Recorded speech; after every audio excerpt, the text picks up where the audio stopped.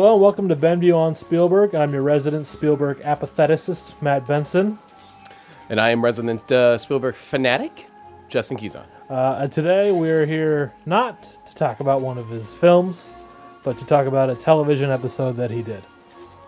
It's interesting because I think the episode we're going to talk about, no one, even me, I didn't even know he directed this. And it's actually not only just a little show, it kind of iconic. Yeah, it's a big. This is big time. This is the first episode too. Yeah, that blew my damn mind. So Columbo is the name of the show. Just to jump ahead. Yeah, we're just gonna fuck Let's just kill that suspense. We're talking about Columbo. And this is the first episode entitled "Murder by the Book," and it's directed by old Stevie Spiels. And written by Stephen Bochco. Correct. Later to be famous for like NYPD Blue. Sure. St. Elsewhere. Sounds right to me. That sounds about right to you. All right.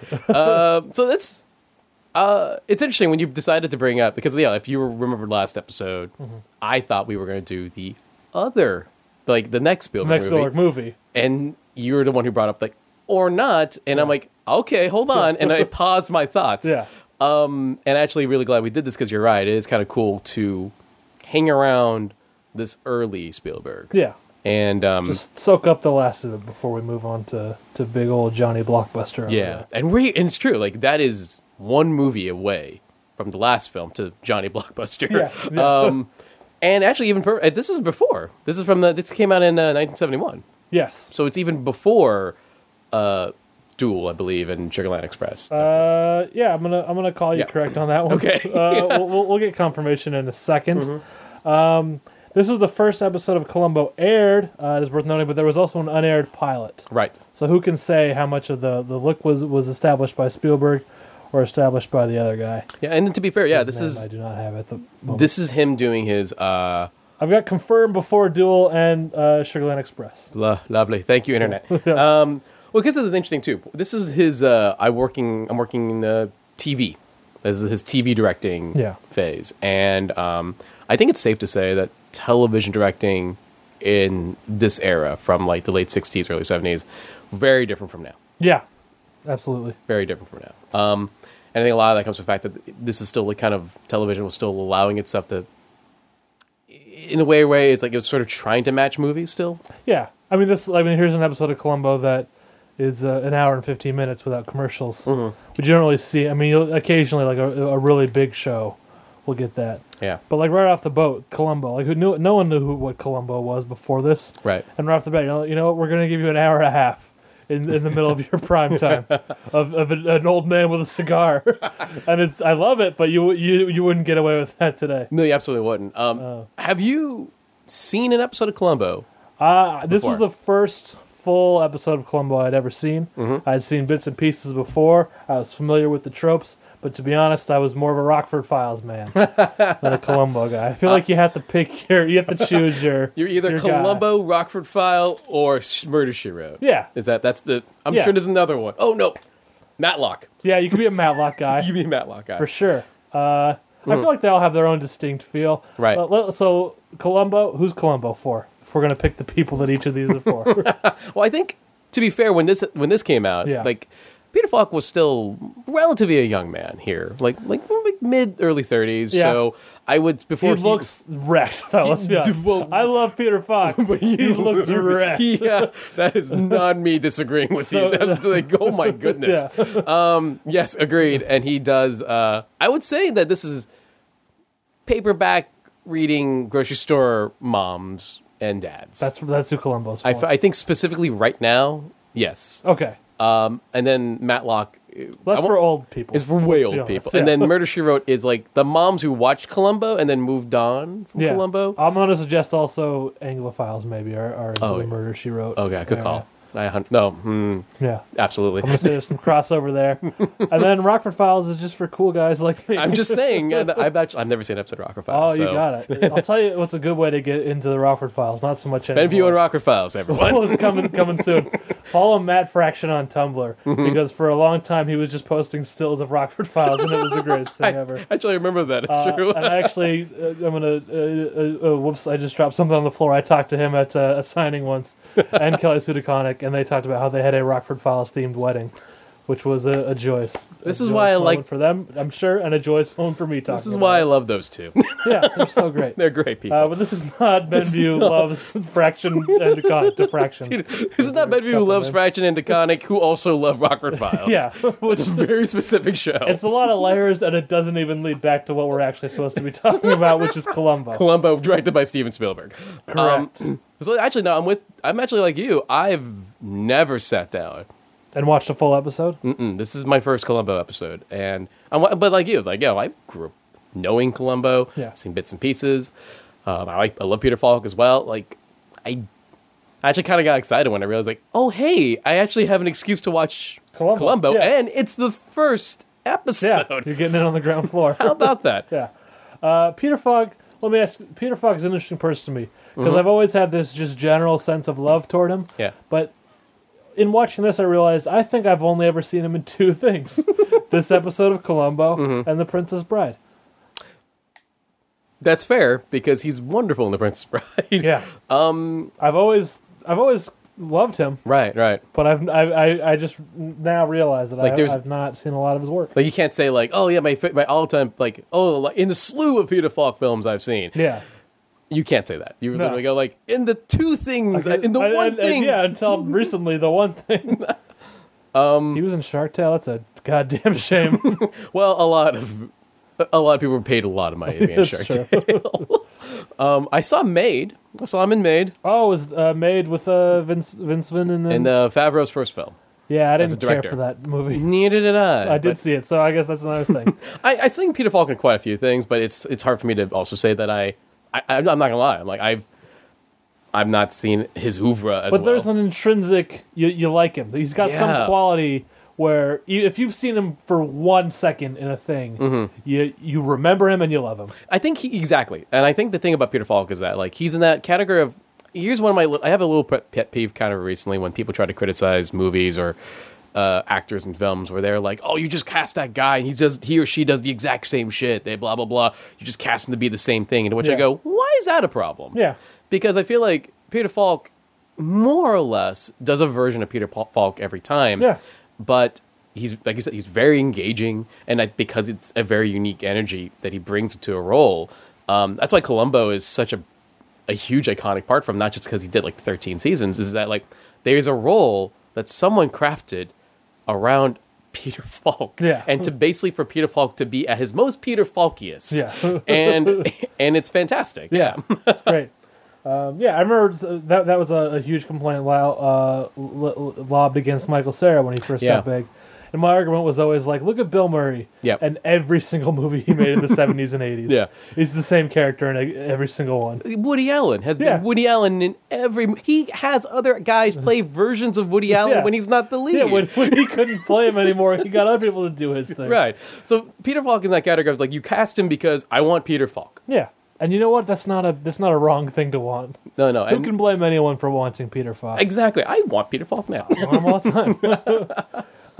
So let's get into the episode itself. Right. Okay. So it starts out. There's a man typing at one of those old things. What are they called? That's a typewriter. It's a what now? A typewriter. I think you mean to say computer. Not yet. It is a typewriter. And this is 1971. So it will be a typewriter. So he's not a hipster. Correct. Yeah. And then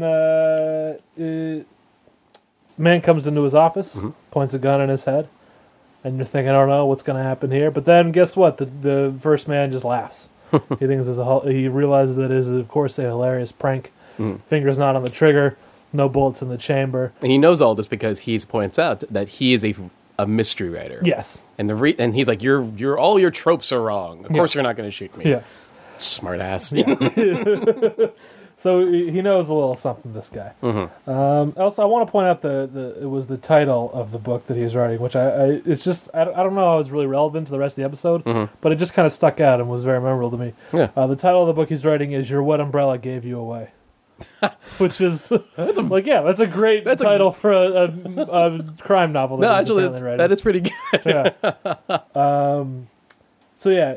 It's a goof. Mm-hmm. Turns out this guy who's come over is his writing partner. Yeah. They're splitting up. Mm-hmm.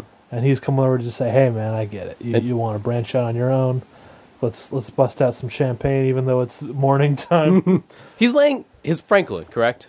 Excuse me. Yes, Ken Franklin. Ken Franklin. Jim something. Yes.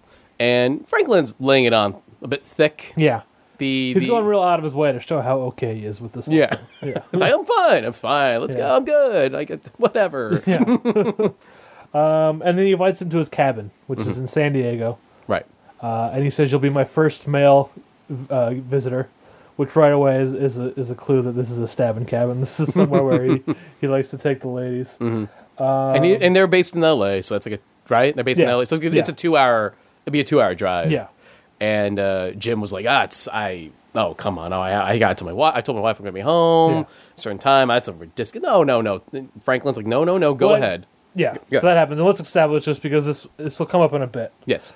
Would 2 hours, the LA to San Diego, you think is about 2 hours? Yeah. I would say maybe 3. And my math is only because from where we are in Orange County to San Diego is 2. And when we're in LA in the opposite direction is an hour. You are correct. So I'm going to say 3 hours. Yes. And I'm only bringing it up because it will come up in a bit. Mm-hmm. I would just like to establish now. No, thank you. You're right. Because I'm coming from an Orange County guy, and San Diego Comic-Con is a 2-hour drive. Yeah, but you are correct. That's exactly what I was thinking when I was working out this math, too. You're absolutely correct. Yes, it will be a 3-hour drive to and 3-hour drive back. So it'll be a 6-hour day trip, basically. Yeah. To be, for them. Yes, correct.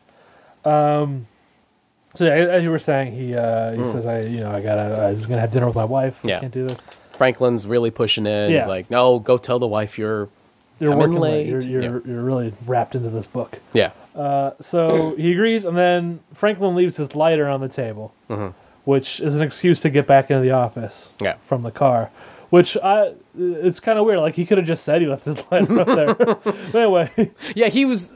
Yeah, Franklin was wanted to be sure that detail was so clear to him. Yeah, which kind of makes sense with what you find out later. And that he is staging this like a spoiler alarm. One of these gentlemen ends up dead. Right. I mean, I guess to get something up right now, like that, I forgot that's the hook of a Columbo episode. Yeah, we see the crime first. Right, and the deal is that you see Columbo figure it out, even though you actually know. Yeah. Pretty much all the details. This is not a who has done it, as they say. Exactly. We know who did it. How does Columbo figure it out? Exactly. Yeah. But yeah, so Ken Franklin is staging this murder. Excuse me, hold on. I had to cough. Okay. And he's staging it like an idea he would have in a book. So that's of course why he's very specific on the details here. Right. So he leaves the lighter in the office. They go down to the car. He says, "Oh shit, I forgot my lighter. I gotta go back and get it." Mm-hmm. Gets in the office, trashes the place. Right. The very first thing he does is knock the books on the floor, and he takes a particular glee in that, so he can see he's angry at his partner here. Right. And then he destroys the office, lights a cigarette like a cool guy, and walks out.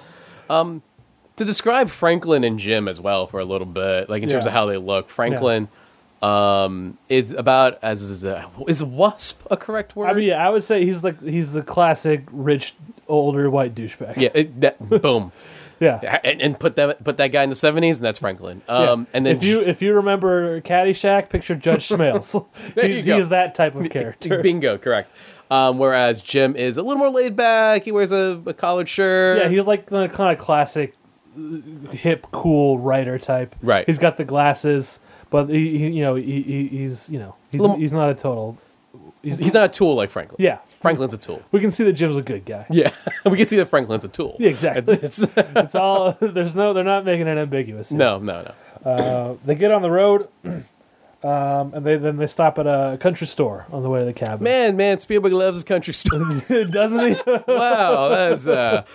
And it just kind of came right now. Yeah. It's like, that's a trend I didn't realize that was going to happen. Country stores and driving on freeways. I think you'll see a lot. That was another thing that my brain was thinking. There's a lot of driving in this too. Yeah, big into driving, Spielberg. Is he like known to like cars? Is he one of those guys? Is he one of these Jay Leno types? Just maybe. I never thought of that, but I'm getting suspicions. Yeah. So stop at the country store. They stop at the country store. This is where we meet Mrs. Lysanka. Yeah. She is widowed. She's got a bit of a crush on Big Ken. teeth. Big teeth. Huge teeth. I was reading her IMDb page, and her and with people, she, sad moment. She died young. She was shot and killed. Oh wow. When she was like 5 years after this episode of Columbo. Oh wow. So her biography on IMDb is kind of written like an obituary, but it starts out with like toothy actress, what their name is. Come on. That's not how you honor a legacy, IMDb. So listen, no, she's not like a hugely celebrated actress, but for crying out loud, she's a human being. Yeah. Right? Like, can we just get an IMDb editor just magically just wipe? I would like that changed. If we talk to the boys over to IMDb. To not be mean, but I will say, listen, I think that's obvious, so let's not call it out. I'm sure she's a lovely lady. I'm sorry to hear that. Yes, but Ken gives her a signed book. Right. Prognosis Death, is that what it's called? Yeah, Prognosis Death, yes. That's classic. I feel like as we learn who's the real talent, I feel like Ken came in with that title, maybe. And then while he's at the country store, and he says he's here alone, because she's like, Lysanka's like, hey, is it the blonde or the red? He's trying to make sure that like Lysanka thinks that he's alone, and he's trying to make sure that Jim doesn't leave the car. Yes. So that Jim doesn't go down with him. He's making sure his bases are covered in both ends. Like, she doesn't see him and he doesn't see her. There's no weird, like, oh, what's going on hanging out with your friend thing. Yeah. Or your co-writer, because she's clearly a fan of the books. Yes. And then Ken makes a phone call to Jim's wife, and he says, hey, I'm up at the cabin alone. Don't worry about it. You should come up in a few days. I'll see you. Really laying this plan. Yeah, really setting it up. Yeah, and while he's doing that, here's some trouble for Ken, because Lysanka's looking out the window, looking at the car, and she spots Jim. Yep. Which will be important later. So they go to the cabin. Jim, on some level, senses something's weird. He's asking about deja vu. Not obviously not sensing enough to save his life, because they go to the cabin. Ken has Jim. Ken just being a real casual shithead right here. So Jim calls the operator to call his wife, because it's the 70s. Right. And Ken says, oh, it's obviously you've never cheated on Joanna. You don't call the operator, you call direct so that you can pretend you're at your office. So he gives him the area code, which also, he gives him the LA area code. He gives him his own area code, which seemed weird to me. That Jim wouldn't know. Was that a 70s thing too? I almost feel like that's more just getting the information to the audience to be sure. I mean, that's me theorizing and giving them probably a little too much credit. Because he says the area code's 213. Because it's a little weird. Yeah, you're right. Which is an LA area code. Right. Just, we're locals. We know this. Yes. If he had said 619, we would know it was San Diego. This has been Area Codes with Matt Benson. So anyway, he calls his wife, says, hey, I'm hanging late at the office. Doing that whole spiel. Yeah, and then he gets shot in the head. Now this time properly. Yeah. The guns, triggers and finger trigger proper. On everything. The trigger, bullets in the gun.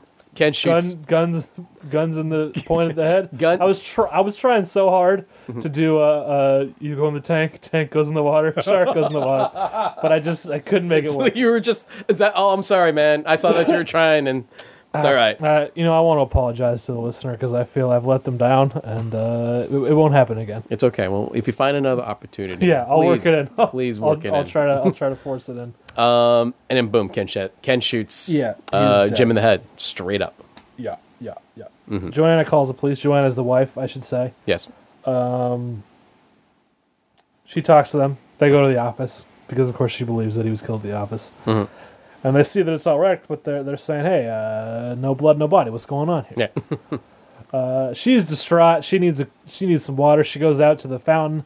And at this point, almost 20 minutes in, this is where we meet for the first time ever on our television screens, Lieutenant Columbo.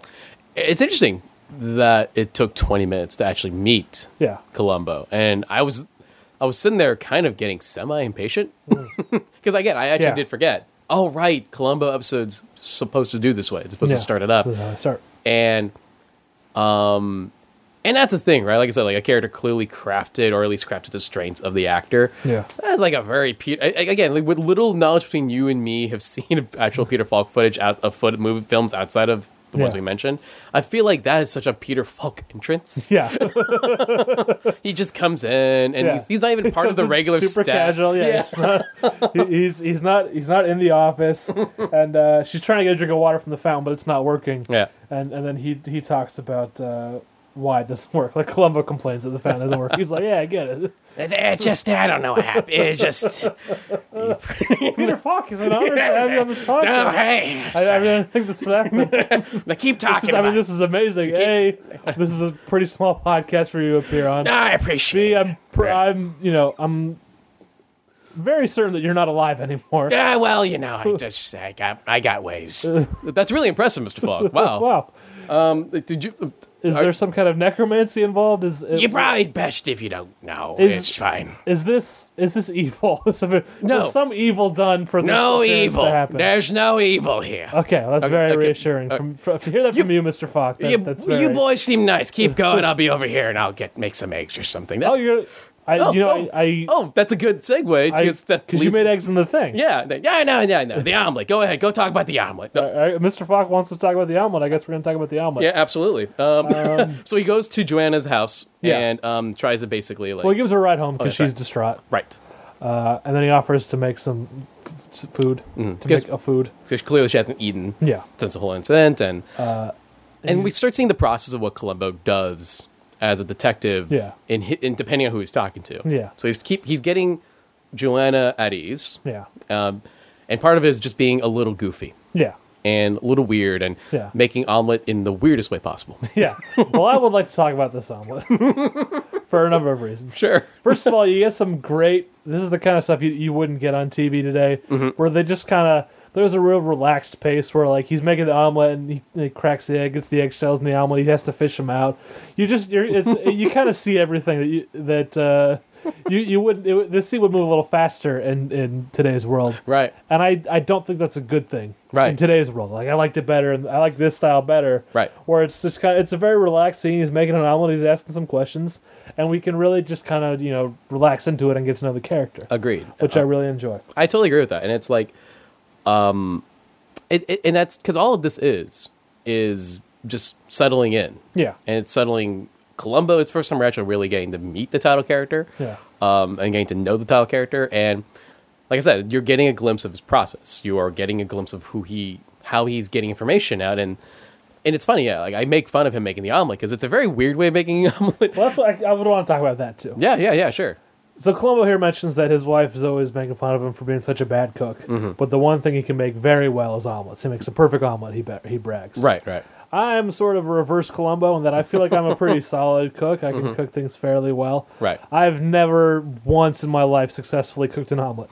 I've tried many times. It has never gone my way. Now you, Justin, I know you to be a very good cook because I see you all the time. You're posting these pictures on Facebook of these delicious meals. Thank you. That look no doubt amazing. Just today, your mother posted a picture and tagged you. That's why I saw it. I wasn't a weirdo.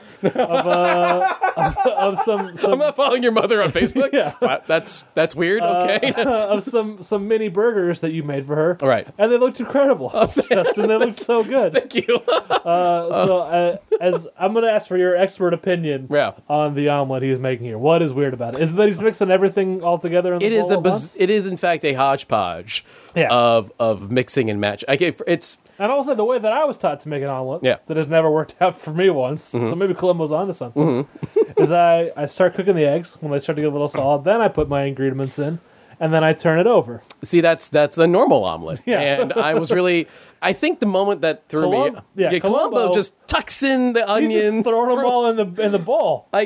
Mix them all together. Well, his onion chopping is huge. Yeah, and I'm sitting there... getting huge chunks of onion. I would put a little bit of onion. I'm not a big raw onion guy. I kind of like my onions caramelized, so whatever. But it's like he's just he's just tucking them in. He takes like a whole onion, puts it into 3 pieces, and just throws 3 onion thirds. My mind was into a bowl of eggs. Just seeing him just like he's grating the cheese. I went, okay, that's cool, that's good. And then he just mixes it in with the eggs. I went, you want the melty cheese? Yeah. Why do you want that?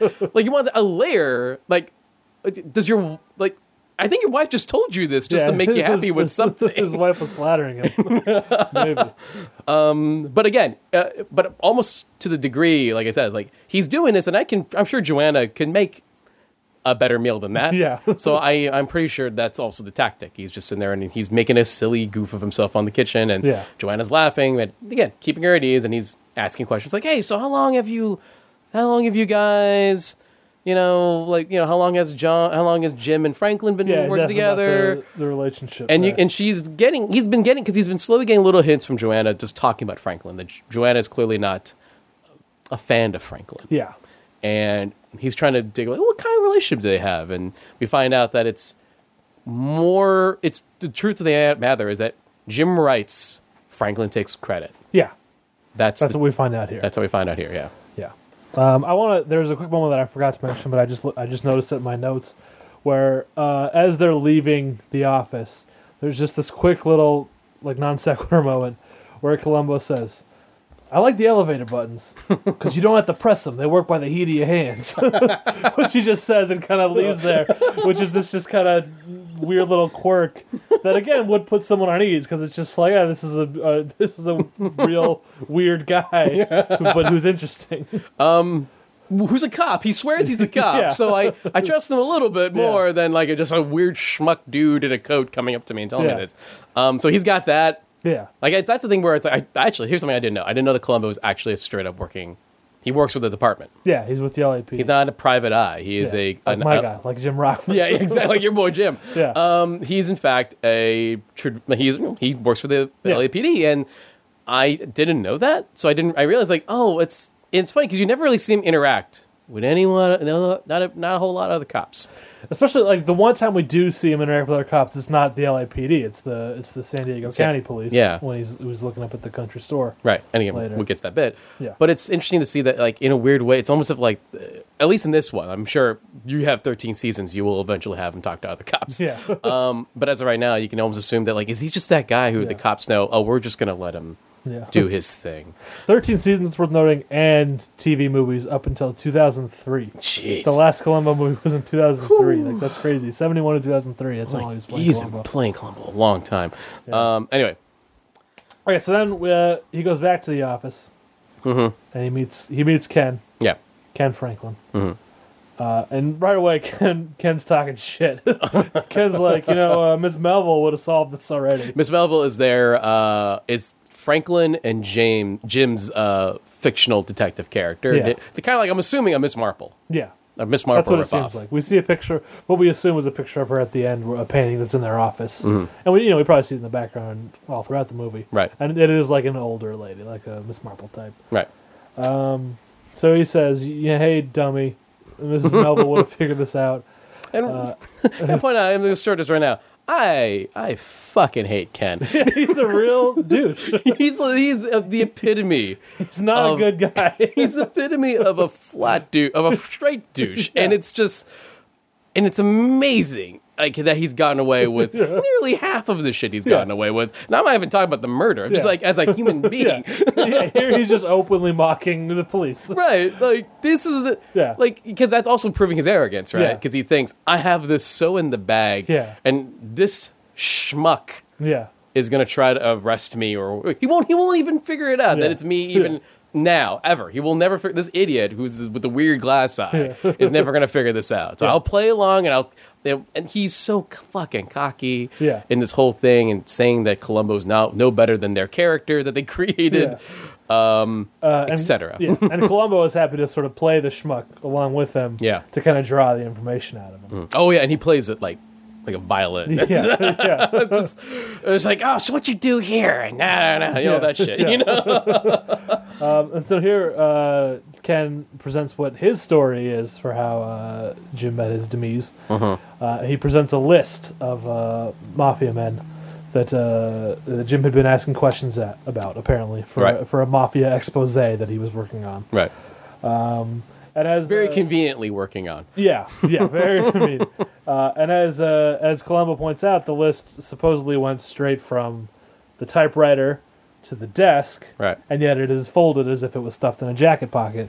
which Franklin quickly comes up with the lie, oh, he used it as a bookmark. And this is where it gets interesting, right? Because now because for most of this time, Columbo's like playing off like, oh, I don't know what's going on. You got fancy everything. And then he pulls this bit of what you said. It's like describing like, that's weird. If you do this, why would you do this? Yeah. And Ken's like, he just kind of catches him off guard. Yeah. Like, where's the schmuck? What are you talking about? No, wait, what happened to the idiot? Where'd the idiot go? And so Ken thinking, I got this again. I got this fucking in the bag. So he comes up with this secondary lie. And that's where that's why I'm starting to get why Columbo as a show is appealing. Yeah. Is that you're waiting for Columbo to catch on to go, oh, I'm going to ask this one quick question. Yeah. And then you see that person fucking try to come up with a quick lie, and that's going to be hard to track. Yeah, like Ken's been clearly very proud of how many lies he's created, lined up, and now he has to start adding new lies, and you just know that he's gonna muck it up. Another thing that Ken has to keep track of, or he's screwed. Exactly.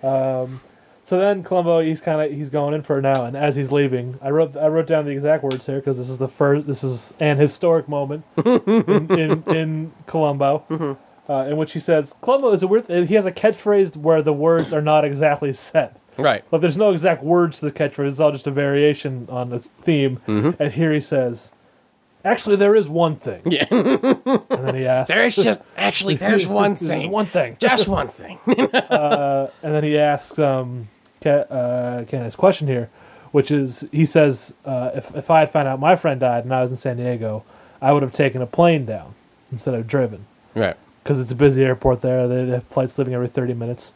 Now, here's where I'm going to disagree with Columbo for the first and only time. Who takes a plane, even when your friend dies, who takes a plane from San Diego to L.A.? It's a 3-hour car ride. And as Ken actually reasonably points out, by the time you drive to the airport, figure out your flight, land at LAX, you have to get a new car now, or arrange for a ride somehow, and get to where you were going from LAX. That could very reasonably take just as much time. No, I'm actually, it's weirdly enough, yes, I will, I get that. I totally agree with you on that. Yeah. I think the only reason he brings it up is to see what lie Ken would come up with. Yeah. And here's the thing, that's when you start seeing like the wheels start getting loose here, where Ken's like, well, you start getting a little, your brain's not working. Oh, Ken. Yeah, Ken doesn't handle but I will say, to go after Columbo again, just this one scene, like you have to assume that Ken's an idiot for this one more thing to work, because any smart person would be just like, what the hell are you talking about, Columbo? Well, of course I would drive. It's San Diego. It's not that far. Right. But Ken really fumbles the pass here. No, because I got really worried. Yeah. That's it. The Columbo just goes, She goes, and then walks away, which is also the kind of brilliant thing that Columbo does. Just like, there's nothing more devastating, nothing to make you shake more than just Columbo going, oh, okay, and walking away. It's great because I think it just adds a little seed of oh shit to the culprit's brain. Where he's just. Columbo's thinking about that, and that can't be good for me. Yeah, it's like, oh fuck, wait, is the idiot on to me or something? No, that can't be. Wait, hold on. And it's just that little seed that just, you start seeing Ken start freaking out a little bit and the beginning is of Ken making some very poor choices. Yeah, this is where it starts to unravel for Ken. Yeah, and then Ken discovers the corpse on his lawn. Which he claims is the mafia planted it there to scare him. Right. Because they believe that he was also working on the book. And there's also a point here where, again, Ken gets caught in his lie. He says that he was sure Jim was still alive until he saw the corpse, even though he told Columbo earlier that he was sure the mafia killed him. So Ken's real dumb. Oh, yeah. Very much so, yes. Yeah.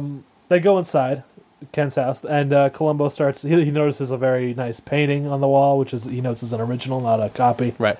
He starts talking about royalties and insurance on their writing partnership, and who gets what in the event of Jim's death. Real laying it thick that, like, hey, I'm noticing that your shit costs a lot of money, and your cash flow is gone. Yeah. It's interesting. It's like, and it's almost like, not so much like, oh, I'm arrogant, I caught you. It's more like, hey man, explain this to me. Like, you got all this, and you don't have this, so how does that work? I mean, you're going to get something, right? And Ken just gives a real big weak, I scrape by. That's Ken's answer. Yeah. And then here, as Columbo's leaving, we get another one. We get there's only one thing that I'm not clear about.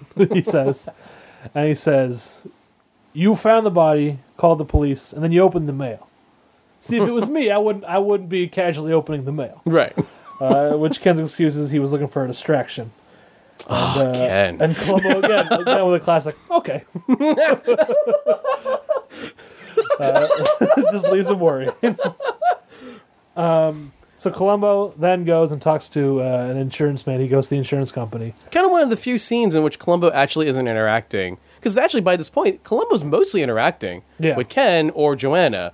It's actually one of the few scenes, I think, if not... this is one of the few scenes, besides the cop scene later, where Columbo's kind of on his own. Yeah, just doing some investigating. Mm-hmm.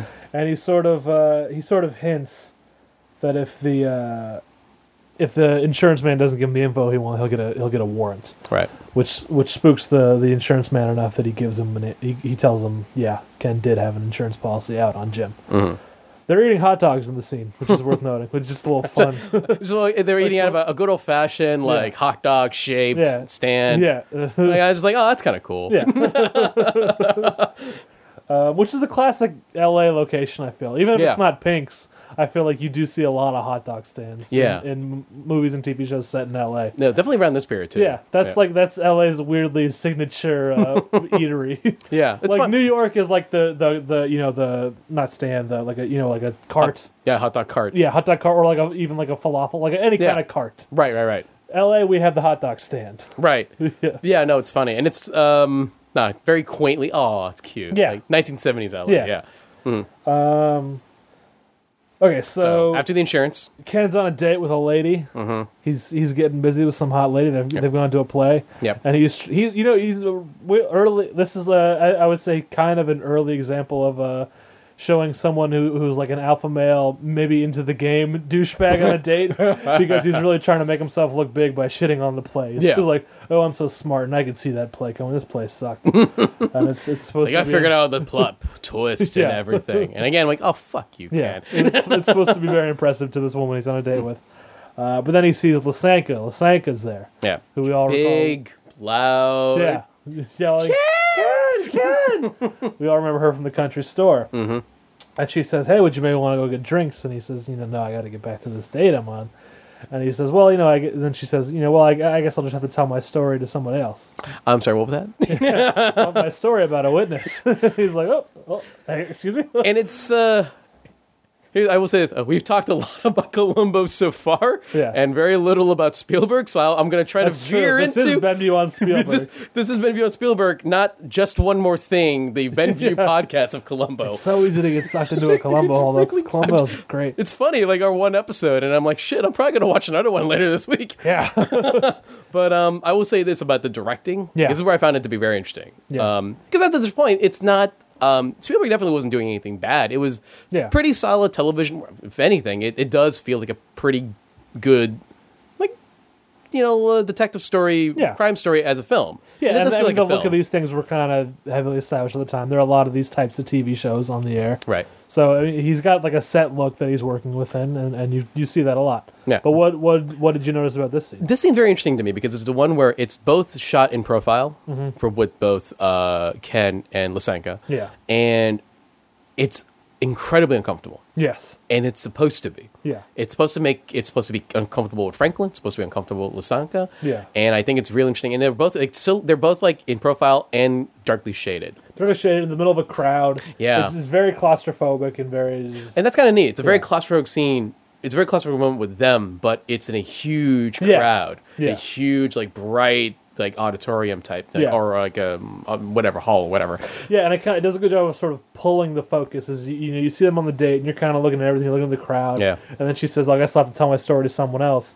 And just the way it's staged and the way it's shot, it just kind of sucks you into these two people. Right, and they're very intimate in a bad way experience that they're having right now. So when Lysenko was kind of, okay, so yeah, my story, the witness thing, Ken's like, Ken's horrifying toothy grin, his own, goes, I'll be right back. Yeah. And we cut to them now at a fancy restaurant, strawberries with sugar. Yeah. And we find out that Lysenko actually was like, so this is a funny thing. Yeah. I saw Jim in your car when he was supposed to be getting murdered in his office.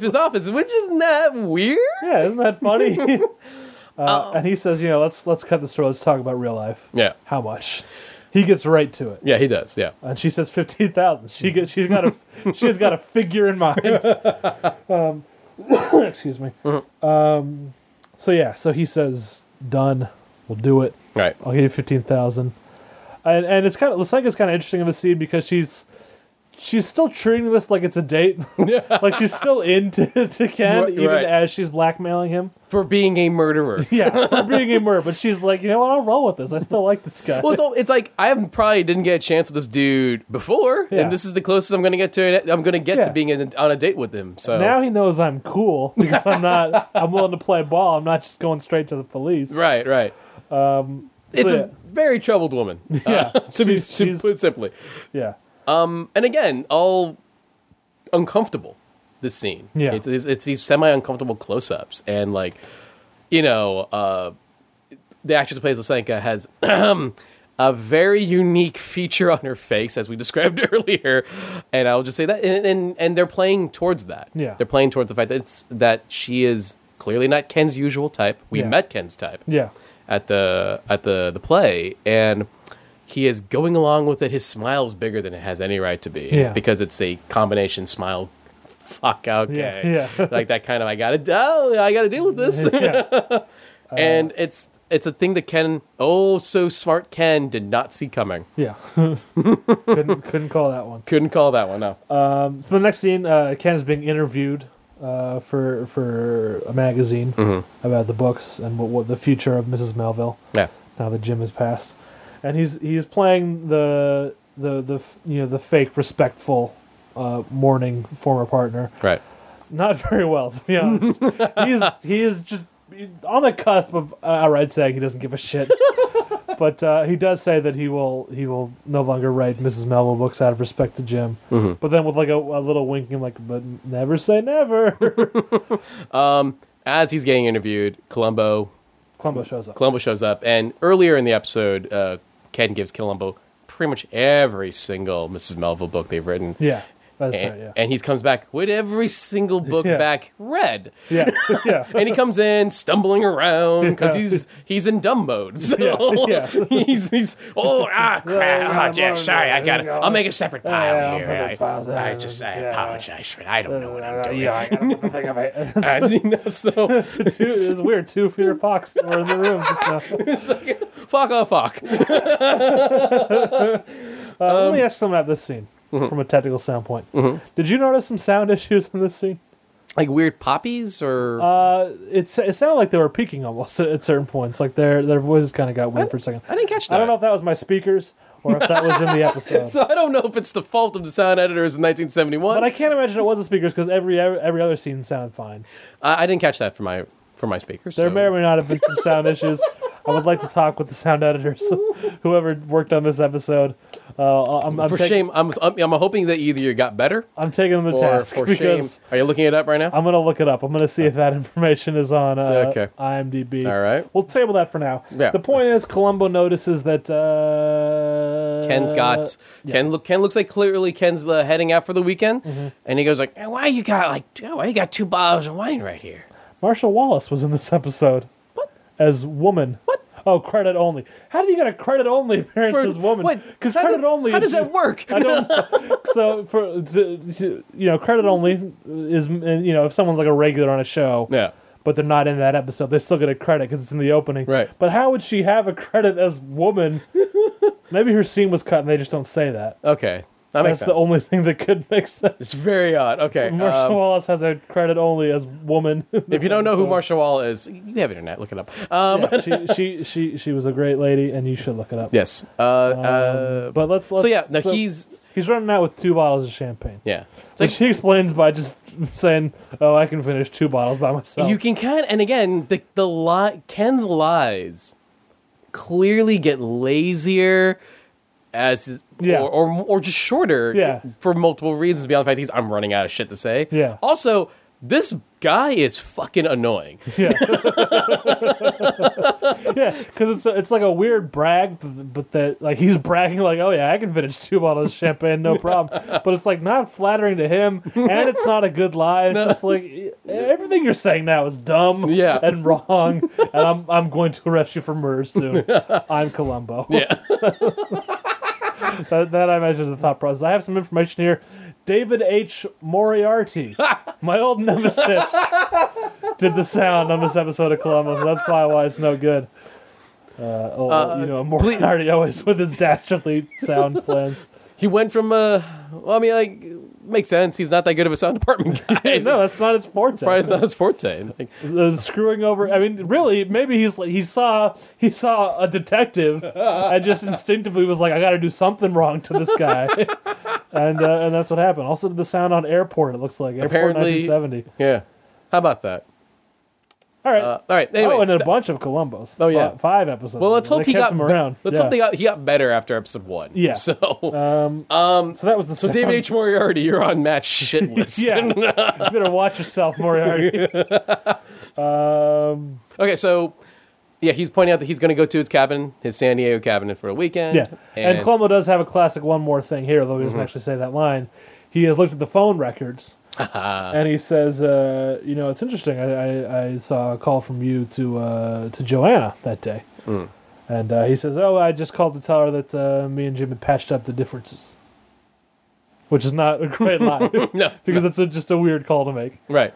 And of course, we know the call was Jim to Joanna from Ken's phone. Right. So then he's at the cabin. He goes to have a dinner with Lysanka. Yeah. Meets up with her at her house. At her house. He's got a briefcase with $15,000 in it, and she has prepared dinner. Yeah. For the 2 of them. They're getting a little tipsy. He cracks open the second bottle of champagne. They kiss. She's thinking, "This is great. I got the money. I got the guy. This is perfect." Well executed blackmail. Kind of forgetting that the money is from the guy. Yeah. But she's not very bright. So she does a very smart thing, and she turns her back to the guy to admire the money. Yeah. At which point he wraps a bit of cloth around the champagne bottle. She turns around. We see her scream and then fade to black. Clearly, he has hit her in the head with the bottle. And it's interesting too. Fatally. And this is also where the directing gets kind of interesting too, where it's very much a. I don't know how to put this. It's very. This is where the movie, the episode gets kind of like trashy horror. Yeah, I guess you could say. Yeah, like, and I kind of liked it for that reason. Yeah. It's very because at that point where she say pulpy, very pulpy-ish scene where it's the most pulpy-ish moment in the whole thing. Where even down to like Lysanka like screaming with her hands to her face, going. It's just the classic troubled woman scream. Yeah. And it's very interesting, and it's definitely where again like the uncomfortableness. Yeah. I don't think. Yeah, to a certain degree, there's a little, and the tension's pretty strong here too. And I guess going back to kind of what you said in Duel, where there's a part of you kind of which is like, it's a shame that Steven Spielberg doesn't like to hang out in the horror world, more often. Because even here, this is there's a little something to it, a little spice than a kind of traditional kind of a terror scene. Yeah, and you're right. I kind of feel like he doesn't hang out there nearly as much as I think he probably should or should. Yeah, go back he'll give us kind of tastes of it every now and then in a movie, but Has he ever done like a? I mean, I guess Jaws is a horror movie, but since Jaws, I feel like Jaws is a horror movie. We'll get to that later, but now outside of that, like a straight horror supernaturally, or just like a horror, not really, not 100%. He doesn't thriller-ish at best, thrilling, with some blood, but he never goes full tilt, thriller. And ironically, Columbo stay close as he's gotten. Columbo and Duel, So we cut now to Ken is He's done with the body. Done with the body. He's on her boat. For presumably, although when they later confirmed. Mm-hmm. He dumps the body. He fills the champagne bottles with water and lets them sink to the shore. Yeah. To the shore. Words are not kind to the bottom. Sometimes. Yes. You know, what is the bottom of a body of water but the deep shore? Well, I've never heard that. Does that not work? No, really? Is that not a phrase? Why don't we just keep going? Don't worry about it. Is that not what definitions mean? Right. Move on, Matt. So, to the bottom of the deep shore, got it. To the bottom, both bottles. To the deep shore. I'll go with you on this. Let's keep going. So, and then it's the next morning. Mm-hmm. We've got some swimmers bringing the boat back in. They found the body. Mm-hmm. They're talking about how she drowned.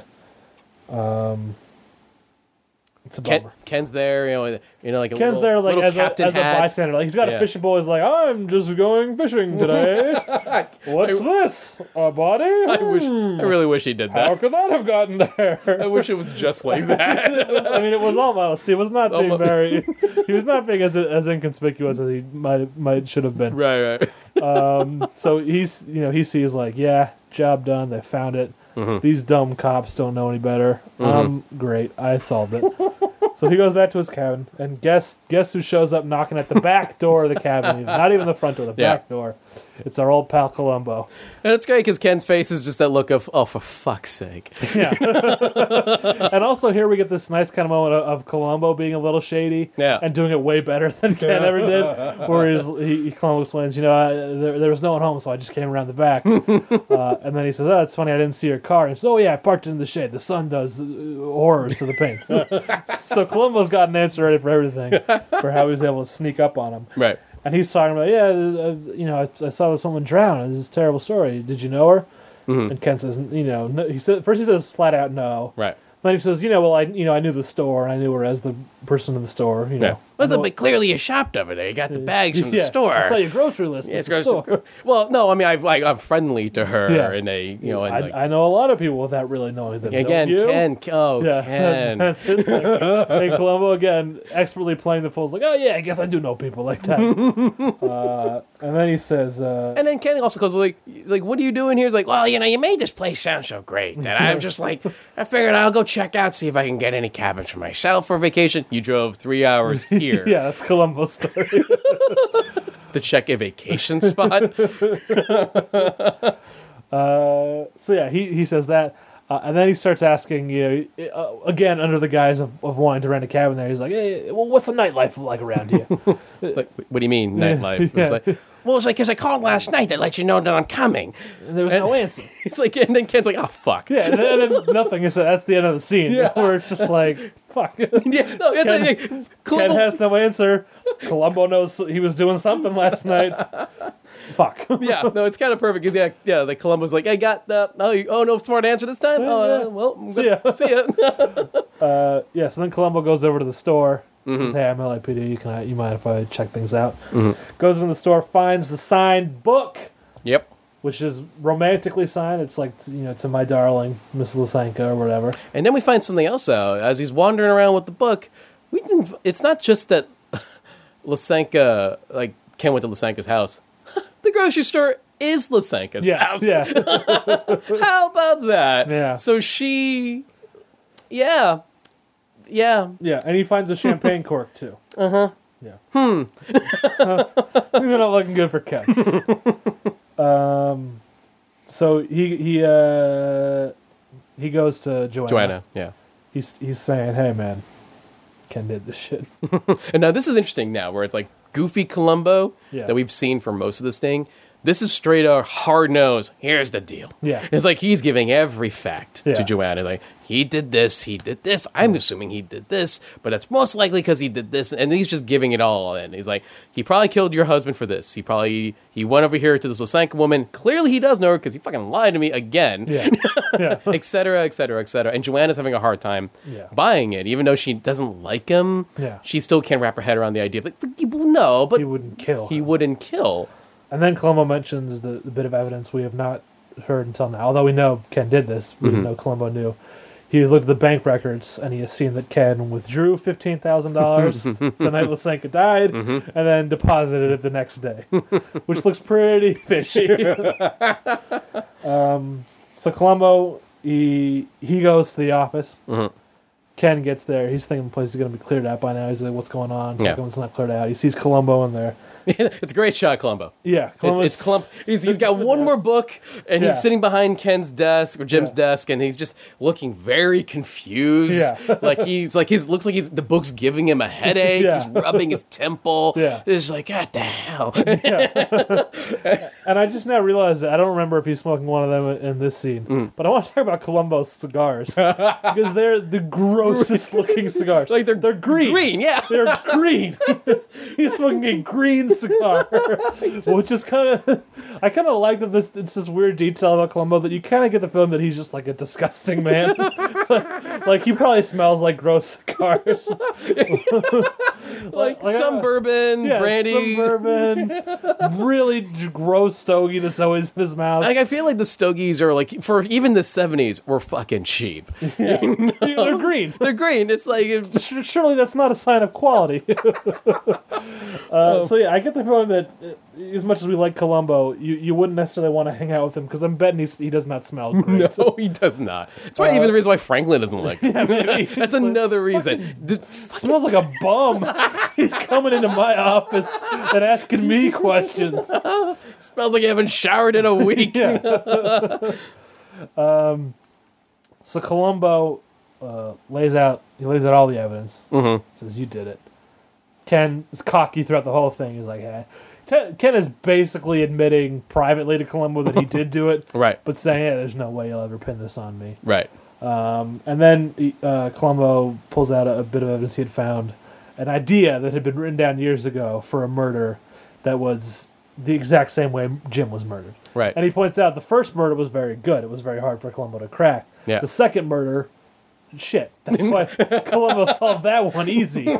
And he says, obviously, Jim was the writer. Jim came up with the first murder. Mm-hmm. You came up with the second. That's why it was so bad. And the second murder was sloppy. Yeah, sloppy. That's what he says, sloppy. That's a great scene. I love that scene. And then at the end, we find out that Ken did come up with the first murder. It was the only good idea he'd ever had, and it didn't work. It didn't work out so well for him after all. Well, the thing was, like you say, like it's the only good idea he ever had, and I must have told Jim, and Jim must have forgot, and Jim wrote it, or Jim either must have forgot and wrote it down, and like in a latent memory, or Jim wrote it when they first talked about it, and he just tucked it away until he could find a. Yeah. And that's the thing. Even Ken was like, "This is the fucking irony. That's actually my idea. But it's the only smart one I ever came up with." Yeah. But I didn't know the freaking ass was going to write it down. God damn it, Jim. In a way, that's kind of it's almost nice. In a weird way, Jim was the one who kind of solved his own murder. Yeah, and that's also the reason why Jim was like wondering, why was this like earlier? Yeah, deja vu. Deja vu. That's what it was about. Yeah, and mostly, sounds familiar. Probably because of the fact that they've been writing these books for 10 years. You said something like that. So, for a while. Yeah. For a while, so it's like it's a big stack of books that he hands Columbo. So he's only written a few of them. Right. So if anything, it's like if Ken came up with that idea like when they first were talking about the books and Jim wrote it down, it's like, all right, cool, we'll just tuck this away and we'll figure out when to use it. And then they never got around to it. So it was just that little note that Ken wrote 10 years ago. Yeah. And Jim honestly forgot because, he hasn't looked at it since. Yeah. So that's when, that's how like it sort of vaguely remembered Jim, and Jim was like, why is this so, that's weird. Yeah. That's why Jim also didn't figure it out right away. It's like, oh my God, you're going to kill me. Yeah. I know what you're going to do now. Yeah. You moron. You wrote this. You told this to me 10 years ago. I read this book already. I know how it ends. Okay. So we've talked a lot about the plot of Columbo. It's weird to kind of judge directing in this thing. Yeah. Because, it's early Spielberg. It's very early, 71. Mm-hmm. Hasn't really done a lot yet. Yeah. Before this, he had done Amblin. Mm-hmm. And then, like... Amblin's a short film that he made on his own. Yeah, he did the other short films. Another, Marcus Welby, MD? Yeah. That's Moriarty worked on that one, too, I remember, from his IMDb page. Night Gallery, of course, The Name of the Game, which we will talk about in a later episode. Right. The Psychiatrist, and then Columbo, and that was it. Right. And then Firelight, which I was looking at. Do you know this movie? I think that's like his little first early he was homemade film. 17 or something, but it was feature length. Yeah. And he convinced the local theater to let him show it. Mm-hmm. He said he guaranteed they would make a profit. He had to sell 500 seats at $1 a ticket, basically. Yeah. And he sold 501. And he's like, I made a profit. That film was lost, unfortunately. It's called Firelight. You can see some clips of it on YouTube, but as a whole, it is lost. Okay. So, yeah, really, I mean, this was early days for Spielberg. Right. And like you said, it's a TV show, so it's kind of, you know, even though this was the first episode, presumably some of the look was established in that unaired pilot. Right. So you're filling a slot more than you're really kind of making your own thing. Mm-hmm. But I think you can see some shades of Spielberg there. Yeah. As you pointed out, that the scene with Lysenko and Ken at the playhouse. Mm-hmm. A little bit, no, and then it's interesting to think back on him where he was the guy you hired. Yeah. To get the job done. Yeah. And it kind of goes to.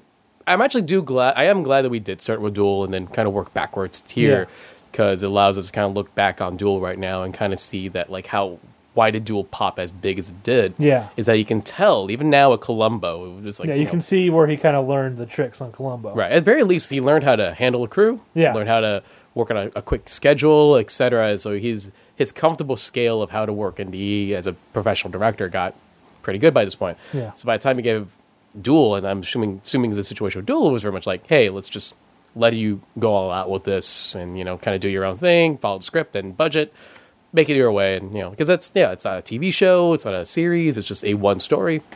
And that's kind of where the seeds of honest, good talent that we saw in Columbo explode on Duel. Yeah. And even then, it's like Columbo's well paced. It is well shot overall for being TV, and it does. You know, and there's like you say the scene where the first scene with Columbo and Joanna, it is nicely paced. Yeah. And it's just simple camera moves here, but there's a flow to the scene. Like part of the flow comes from Columbo getting up and making omelet and getting shit from the fridge, etc. Yeah, and I will say this is maybe something that you can see the influence here. Kind of, I watched. There's another show I've never seen a full episode, but I watched about 5 minutes the other day of a Law and Order, and that's the trope they always make fun of in Law and Order is anytime they're talking to a witness. The witness always has to be doing something with their hands. They're loading boxes.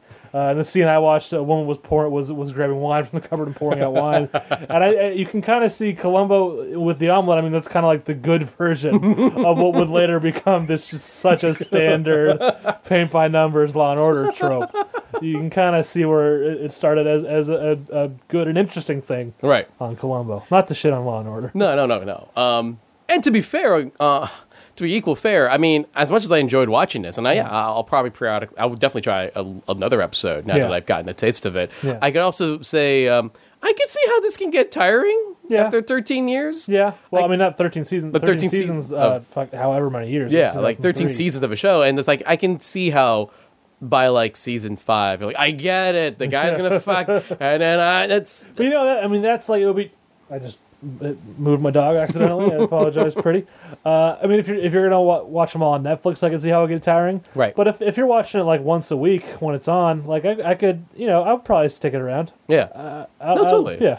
I think just here's the thing that these weren't made to be binge watched. No. This is a different era. Yeah. We are now in the era of binge watching. Yeah. I do not recommend binge watching Columbo. It's crazy how many shows don't really stand up to binge watching. Like it's such a thing that we kind of take for granted now. Yeah. But even like, I watched the X-Files a lot as a kid, and I've probably seen every episode, but I've never seen it all the way through because it's hard to watch a series all the way through without binge watching. Yeah. And it's really hard to binge watch X-Files because those Monster of the Week episodes stack up, and as good as each one may be individually, right? It's hard. It's really hard to binge watch. No, it's kind of like I started watching Supernatural, and so you're I'm not there yet. You're a nerd lady. I enjoy it. Hold on, you're a nerd lady who just wants to see sexy guys. Well, they're not unattractive, but I enjoy it. So they have this is a serious question. Sure. I'm only season 1. There is a big part of Supernatural's following. I'm not going to make any judgments on the show, but a big part of their following is nerd girls who want to see sexy boys. I think a big part of their following. I'm not saying that's all there is to the show, but I'm saying that's a big part of their following. I can't speak for every female fan I know who's into Supernatural, but the ones I know, and I'm not making a judgment of them. I'm just saying that they're. Are you just saying are there a good amount of fans of Supernatural that like the show because of that reason? I'm going to say definitely there are. Well, yeah. What I'm going to ask is, do they also have a big gay following? Is this a crossover straight woman and gay man hit? I don't know that. I mean, I don't have that information. I don't have that information. I'll go on Tumblr and I might see. Okay, I think. Can you do some research for me? I will. The next Benview show, Justin investigates this. Just one more thing. Sorry, so what are you going to say something about Supernatural before I derailed you? I'm just going to say that's a show where I can't binge watch it. Yeah. I think, and much like you said at X-Files, I really, like week to week, this is entertaining and really enjoyable. But then I feel like after I'm done with that story, I'm done. I don't want to see those characters again until next week. When did Supernatural start? Let me ask you. I think it's 10 years. So 2005. Yeah, 2005.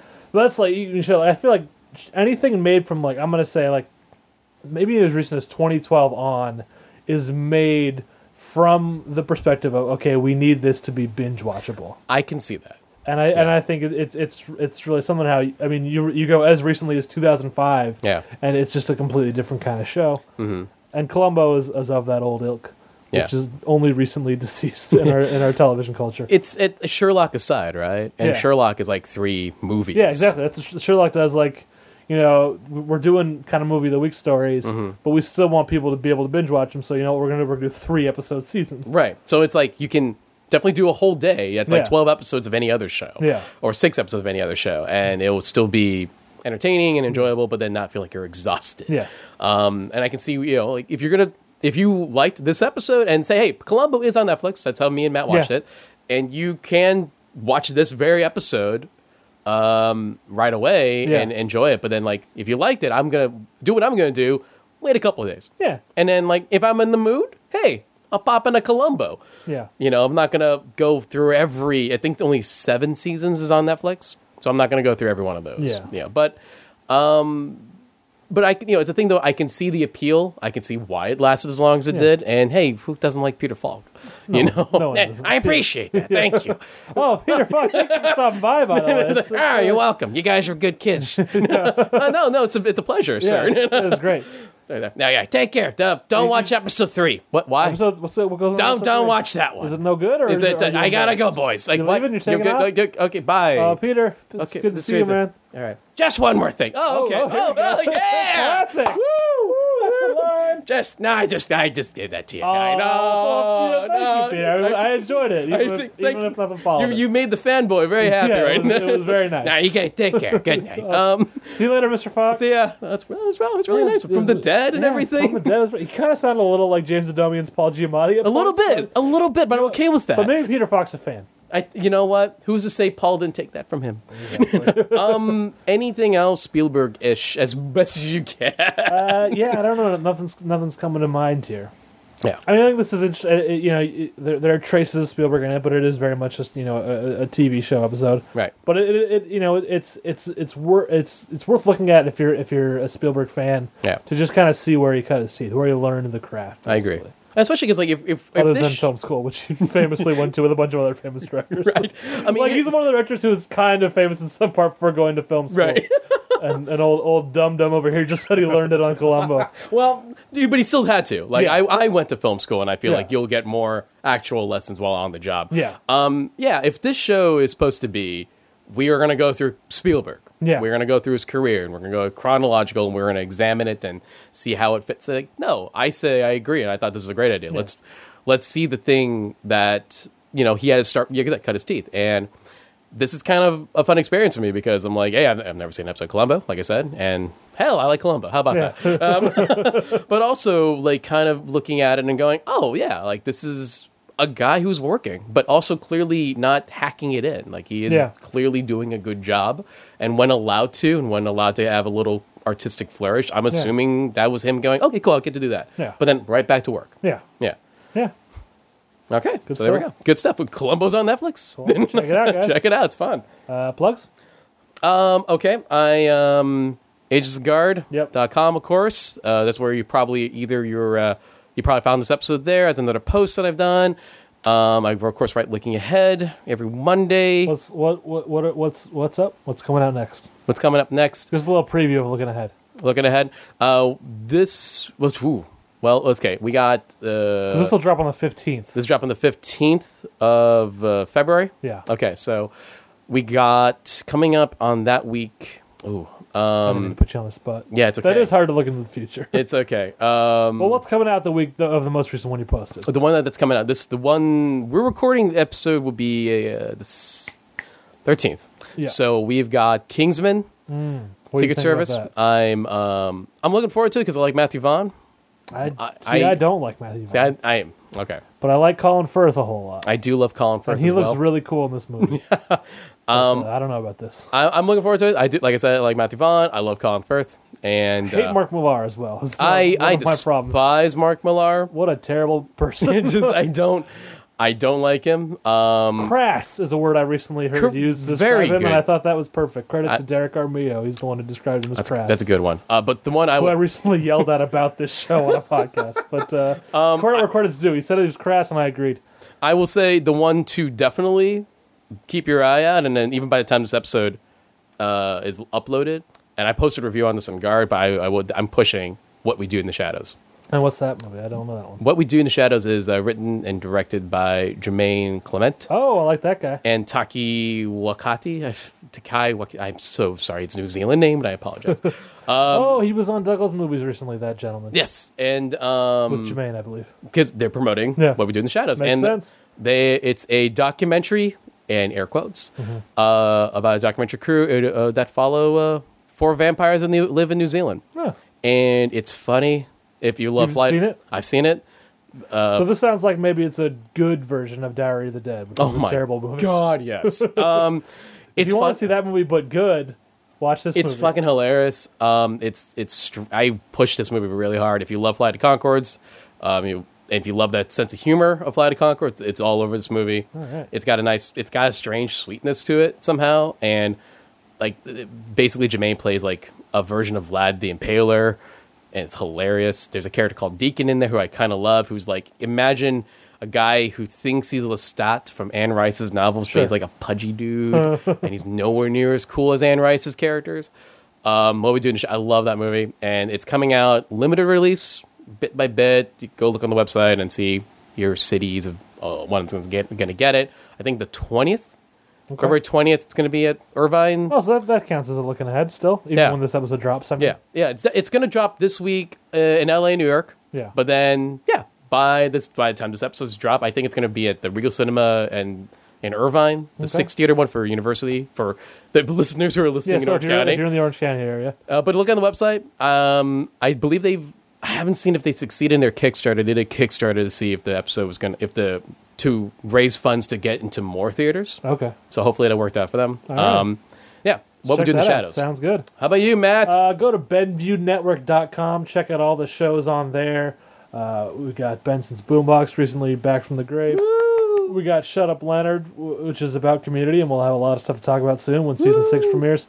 We got Matt and Breno's Wrestling Show, which is about wrestling. Yeah. We got Popsicles, which some of you may have come here for Popsicles because Derek Armijo, one of the co-hosts on Popsicles, has repeatedly displayed anger at me for not respecting Spielberg as much as I should have.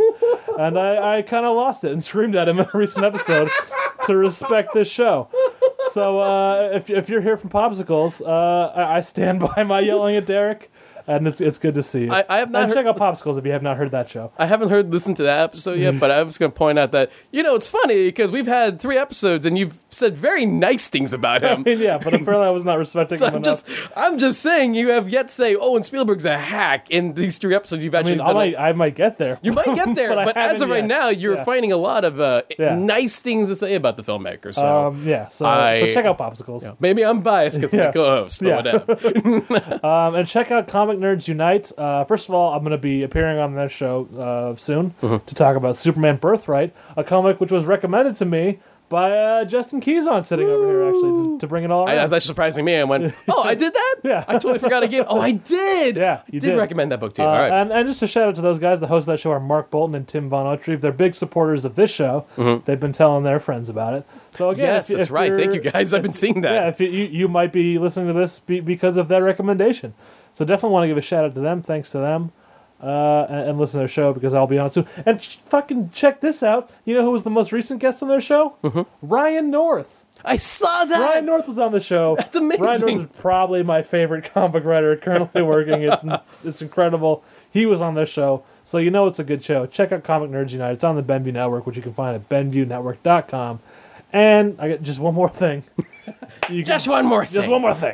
You can follow me on Twitter at Dr. Matt Benson. That's Dr. Matt Benson. Hey, everybody. Matt here with just one more thing. That still works, right? Even though this is our fifth one, I think. One thing we forgot to add in the plug segment is that Benview on Spielberg is now on Twitter.